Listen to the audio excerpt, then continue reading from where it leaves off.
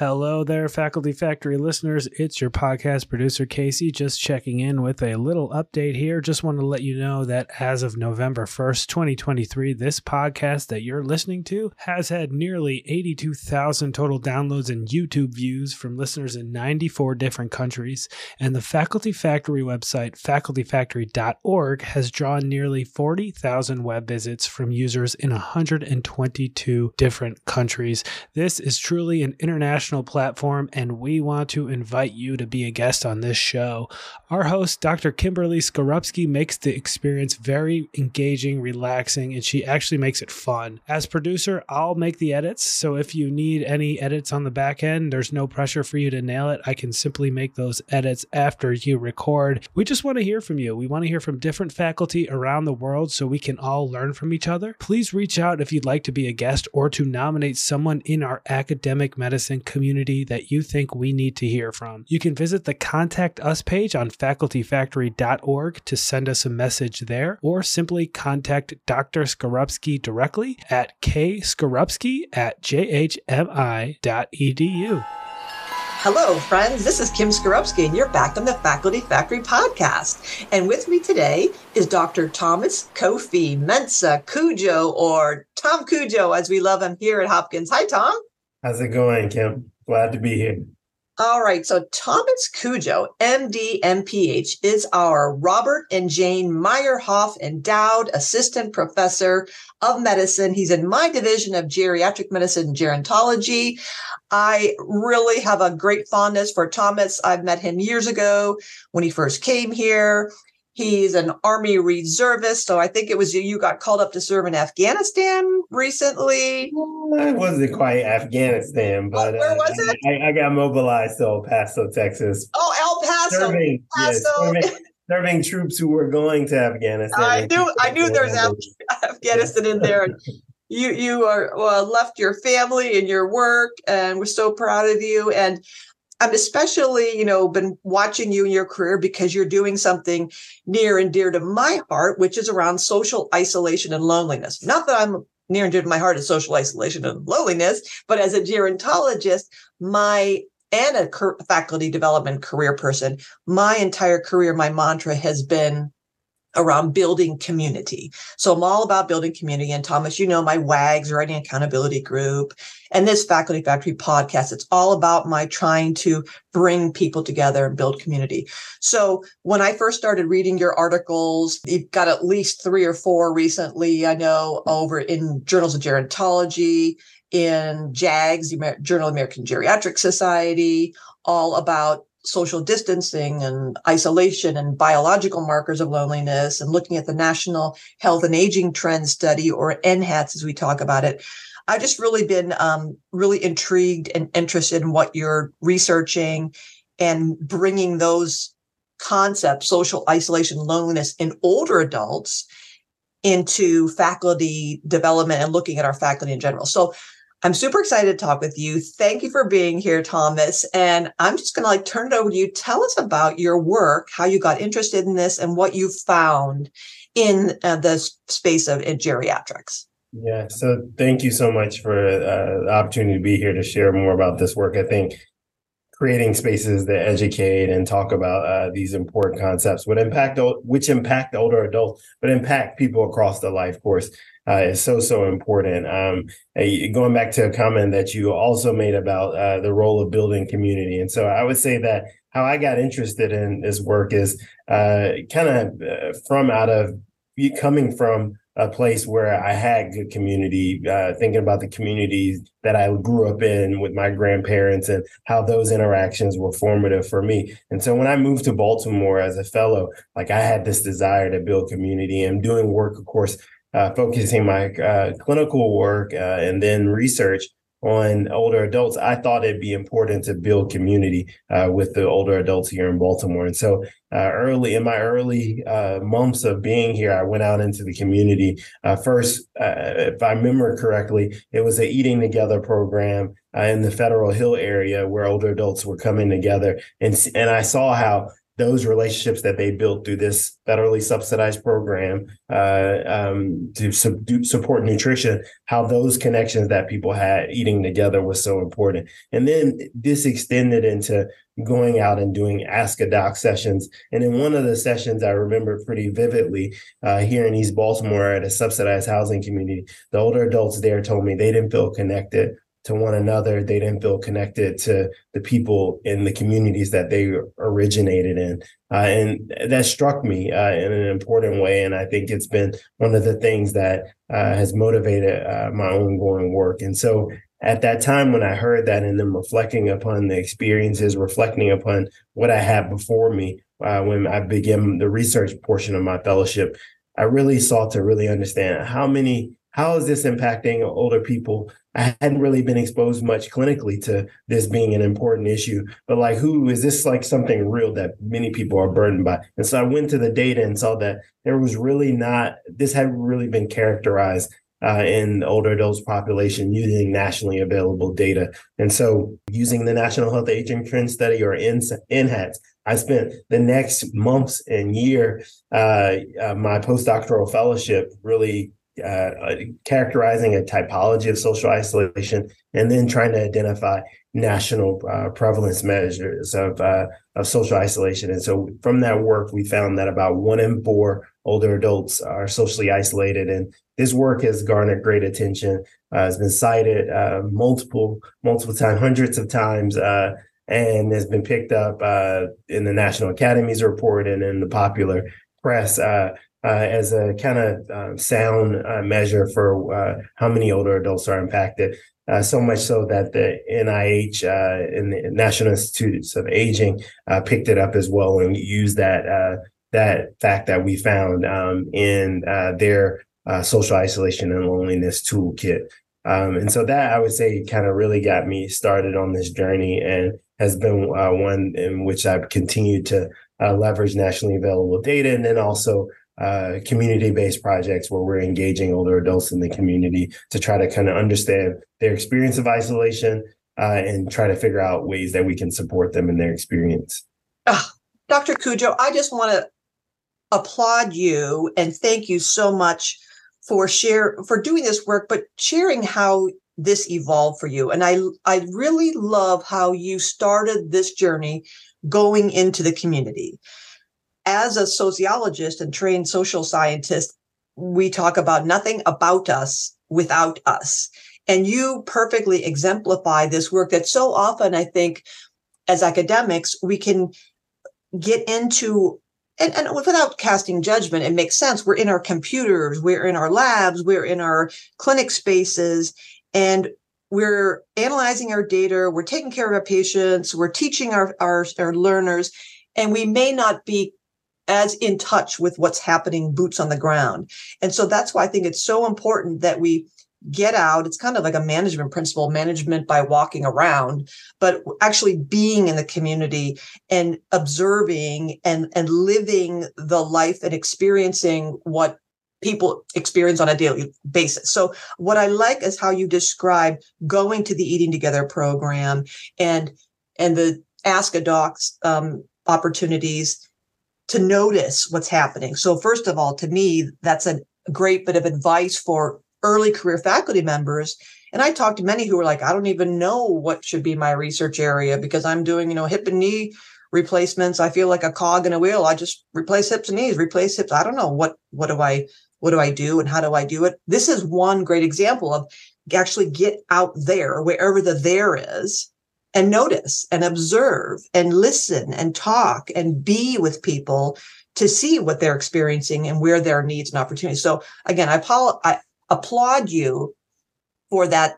I'm not sure if you did that purposely, but I think it's a really organic way to establish something that obviously you're meant to do, that it's been great. Yeah, no, man, I think I appreciate you pointing that out. And I also say, I think as a junior faculty member, even as a trainee here, I think identifying faculty and mentors who will give you space to do some of that, and understanding and realizing that for me, it was really important to do that. But you want to work with people who give you space. It could be some other thing that will inform your work, but having and working with people that can give you space to kind of do some of that, understanding that these things are informative for our work and really important.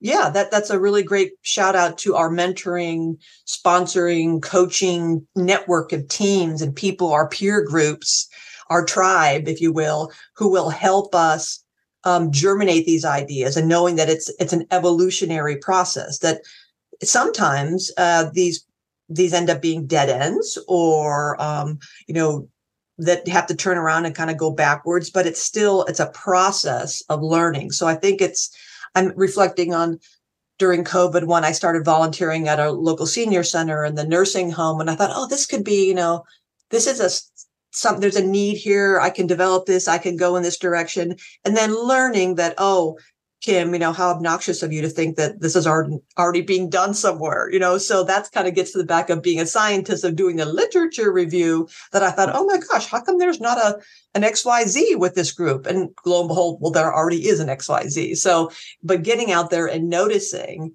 was important to my education and to identifying needs and gaps. But back to the social isolation and loneliness, Thomas, you're also reminding me of back in the day when I lived in Chicago. And maybe it is because of, again, my sociology thing and my desire for whatever reason to build community. I remember moving way out in the suburbs of Chicago, and it was this subdivision, a relatively new subdivision, just kind of smallish, maybe only about 100 homes. And I thought, wouldn't it be great if we all get together? The more we get together, and I'm getting this kumbaya vibe, and I'm going to build this group, and we're going to be a tight group out here. And I printed out these flyers, and I went door to door to door to door, and zip, zilch, zero, nada, nothing happened. And I was so sad and so depressed. I thought, how come people don't want to, get on an email group together, or get together and have a monthly this, or get together and have a picnic, or share resources and have our dogs play together, kids play together. And it really kind of demoralized me. The reason I'm telling this story is it gets to sometimes our failures in academic medicine, and things that we have good intentions and good ideas that never really took off. And not necessarily it's never going to happen, but maybe not now, or maybe not in this culture or this environment. And then it's drawing me to the faculty experience, Thomas. As I mentioned to you earlier that my heart is with faculty and faculty career and professional development. And I'm sensing that we in faculty development organize, social hours and peer coaching groups and mentoring groups and promotion groups. And then faculty don't show up, or they're not really biting because they don't have the time. They don't have the space to do these things. And I'm noticing and observing that I worry about social isolation and loneliness in our faculty members. So I know I kind of threw a lot at you there, but, failures about initiatives that really don't go anyplace, doing things to try to bring faculty together that they don't really kind of pan out. And then getting to my suspicion that our faculty themselves also have social isolation and loneliness. Yeah. No, I mean, I know with, in all things, there's trial and error. And I think,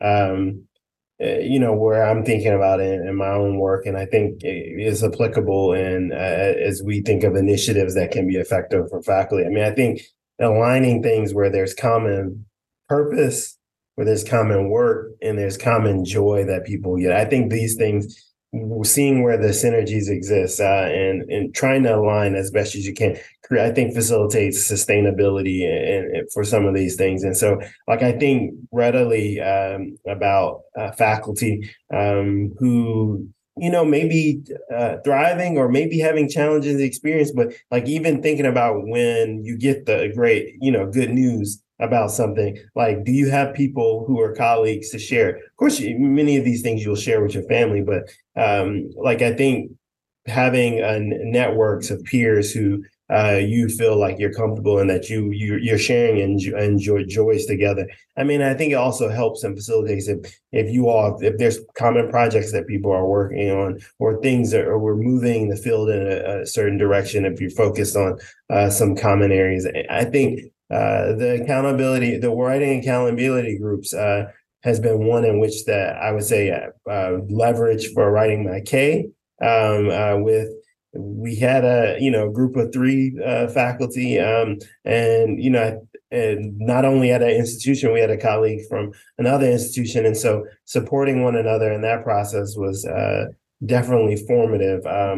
So I think finding where we can align, the work that we're doing with a purpose, and we're working towards something that is bringing us some joy is so important. I do worry about, faculty members who aren't readily positioned for a variety of reasons, maybe personality, maybe, where they're stationed in life, to, go through this journey with other people who want to see them to be successful.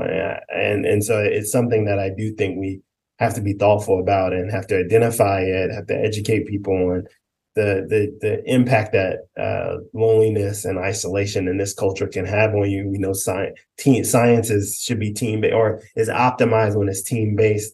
And so I think we can be being thoughtful about how do we ensure that people, particularly, I would say, coming out of this pandemic times, how do we find ways to nurture connection? How do we find ways to do in-person things, which I think have value? And I think institutions are increasingly thinking about this. And I think our own institution, leveraging opportunities that the institution is funding, like, say, for instance, in the winter, this ice skating thing that was done, like going in groups to do those type of things. The upcoming fall festival here at our institution. I know people listen to this podcast from all over, but at our institution, they rent out the zoo. And so going in groups and these type of things, I think, can nurture the social connection that exists. And I think some of that can translate to opportunities that can advance our careers through research or whatever it might be, education, clinical engagement as faculty. Thomas, I heard you say or provide us with 2 strategies, and thank you so much. This is great. The first one gets to this idea of leveraging social opportunities with purpose.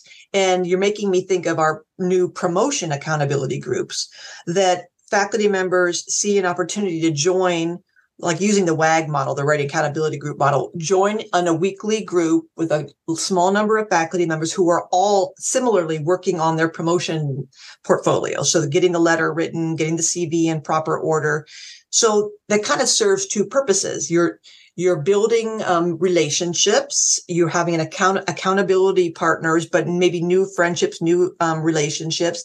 And you're doing that while you're achieving something that is meaningful and purposeful for you. So the lesson I'm learning there is I'm thinking of back in the day, 8, maybe 10 years ago when I first came here, and the battle cry was all about well-being and burnout, and faculty are, getting burned out in Tate Shanafelt's work, and it's obviously still relevant now. So we in Office of Faculty thought we need to put together events and opportunities for faculty to come together. So we did social hours and happy hours and brunches and after work kind of get-togethers.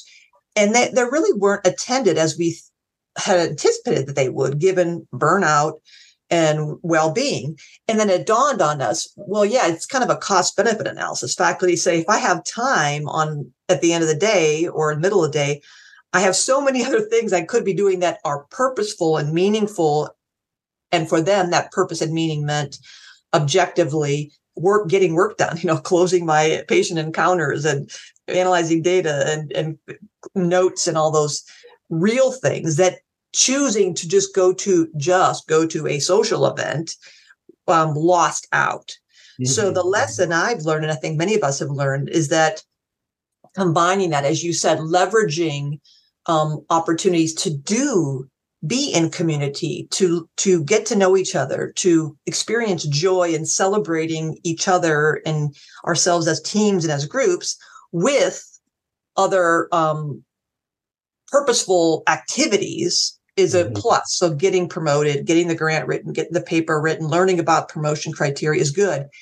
And the other thing, you're pointing out is institutional supported events, like in medicine, we had the soccer, we had there was a kickball tournament, ended up getting rained out, but purposely designing and creating cultures where it's expected and just part of how we do business around here, that we do gather together and we do support this. We enjoy being with each other. That also creates meaning and a sense of belonging and a sense of not only do you fit here, but you belong here. So those things can't underestimate those. And I think we did lose those during COVID, but you rightly point out opportunities that the institution, the leadership has to embed so that it makes it easier for faculty. We can't just say, well, get together and do stuff. It's too much work. No, I think, the accountability models that exist, I'm thinking as we're talking, like, is there a way to, after that period of time, to come together to celebrate? Maybe WAGs or promotion accountability groups are coming together virtually these days, but maybe at the end of it, when people have submitted their stuff, there's a way to come together to kind of celebrate. Maybe that is, kind of the carrot at the end of it. I mean, I think also, as I think about, like, okay, I worked with these people, this group of colleagues and friends to get a grant in, got funded. Hey, I need some help getting the accountability moving through the grant. So we're moving. There is the papers written. And so, I think these things feed into themselves. And I think when you're doing things in connection with people in a consistent manner with purpose, I think we're happier. I think we are, achieving the outcomes that we want to achieve. Yeah, I totally agree with you. And I just, my heart aches when I talk to faculty who share with me that they're in the clinic, in the operating room, in the lab, working 24/7. And what they're describing to me when I ask them what they do, what's their avocation, what is their hobby? They look at me like, "Are you kidding me? Who hasn't? There's no time for a hobby or something fun or joyful or delightful." They're just, that is such a void in their lives. And I get that at certain seasons of our life, we're really nose to the grindstone and deadlines and cranking and really, pushing hard. And yet, building those patterns and those habits, before you know it, it's kind of the blink and, oh my gosh, where did the summer go? Where did the weekend go? Where did my life go? Where did my 30s go? Where did my 40s go? That whole Cats in the Cradle, song. So I always am trying to remind faculty members that, yes, this is important. And there's a whole other side of life, that what you do is not what you are, is not who you are. What your job is, what your academic title is, what your profession is, that does not describe who you are. And so I think in academic medicine, we easily fall into that, our whole life is just our work. And that's at the expense of the fullness and the richness and the complexity of as human beings, of who we are in other places outside of the grind. For sure. And I think it's helpful, I think, to work in settings and environments and with people who uplift that, like starting meetings in ways that kind of help us know who we are and as people, and not just cogs in a wheel doing this different thing. So, I mean, I think, looking for teams and mentors and collaborators that kind of have that ideal, I think helps us as well. Yeah. And it's a great reminder, as you pointed out earlier, you were very blessed to have mentors and with you who gave you space and gave you that freedom and encouraged you, supported you. And I think it's a good reminder, in this umbrella of social isolation and loneliness, it is associated with morbidity, mortality. The data show it. It's real. You point out 1 in 4 older adults are living and experiencing social isolation and loneliness. Let's, who do we know in our lives right now? Maybe not in older ages, but right next door to us, virtually, who, because of this pandemic, stayed home or has changed the way we work, and may also be lonely and feeling isolated and we can do a lot to try to build community just right where we are in our own little space. Definitely. So I think starting proximal is so important. And then thinking about beyond, thinking in our own lives, how can we connect more meaningfully to the people around us who we may have weak ties with, and strengthening those ties. I think there's great opportunities. And I also would say that I think there's the pandemic has increased awareness about this important topic. I think, listeners may be interested in knowing about the Surgeon General's recent report, which I was fortunate to be a reviewer on, but it was it's called Our Epidemic of Loneliness and Isolation. And in that report, they call for strengthening social infrastructure, enacting like these pro-connection public policies, thinking about how the health sector is involved and can support assessing and connecting people in meaningful ways, thinking about our digital environments and how they in some groups may perpetuate isolation and loneliness, and how in other groups may be facilitators of it. I think expanding the research that exists, and then just creating this broader culture of connection, which I think we've kind of been talking about. So I wanted to give a shout out to that work for those who are interested. Thank you, Dr. Thomas Cudjoe. I really, really just love the work you're doing. I love the spirit in which you do it. And I think it's so important, not only for our loved ones in older age, but also for us, younger. We have a lot of lessons to learn here. And you've given us a lot of thought of things we can do at the micro level, at a macro level, institutional level. So yeah, I'll leave the final thought to you, to the listening audience. Anything you'd like to say? Yeah, so just restating the importance of starting proximal, thinking about what existing connections can exist, and nurturing those connections, I think is really important in our personal lives and professional lives. So carrying that desire for connection with people on our work teams, as well as in our personal lives, is, I think, gives our lives more meaning and I think success. So. Amen. Love it. Thanks so much, Dr. Thomas Cudjoe, and you for listening to the Faculty Factory podcast. We'll talk to you next time. Thanks for tuning in to Faculty Factory Podcast. The mission of the Faculty Factory is to build and support a community of leaders in faculty development who share tools, resources, wisdom, and encouragement in service to our faculty members, schools, and institutions. We encourage you to go to facultyfactory.org to find out more. Get in touch with me, ask me any questions. Maybe you want to be interviewed on the podcast. Thanks for tuning in to Faculty Factory Podcast. We'll see you next time. The Faculty Factory podcast and website is sponsored by the Johns Hopkins University School of Medicine Office of Faculty. For more information, visit facultyfactory.org.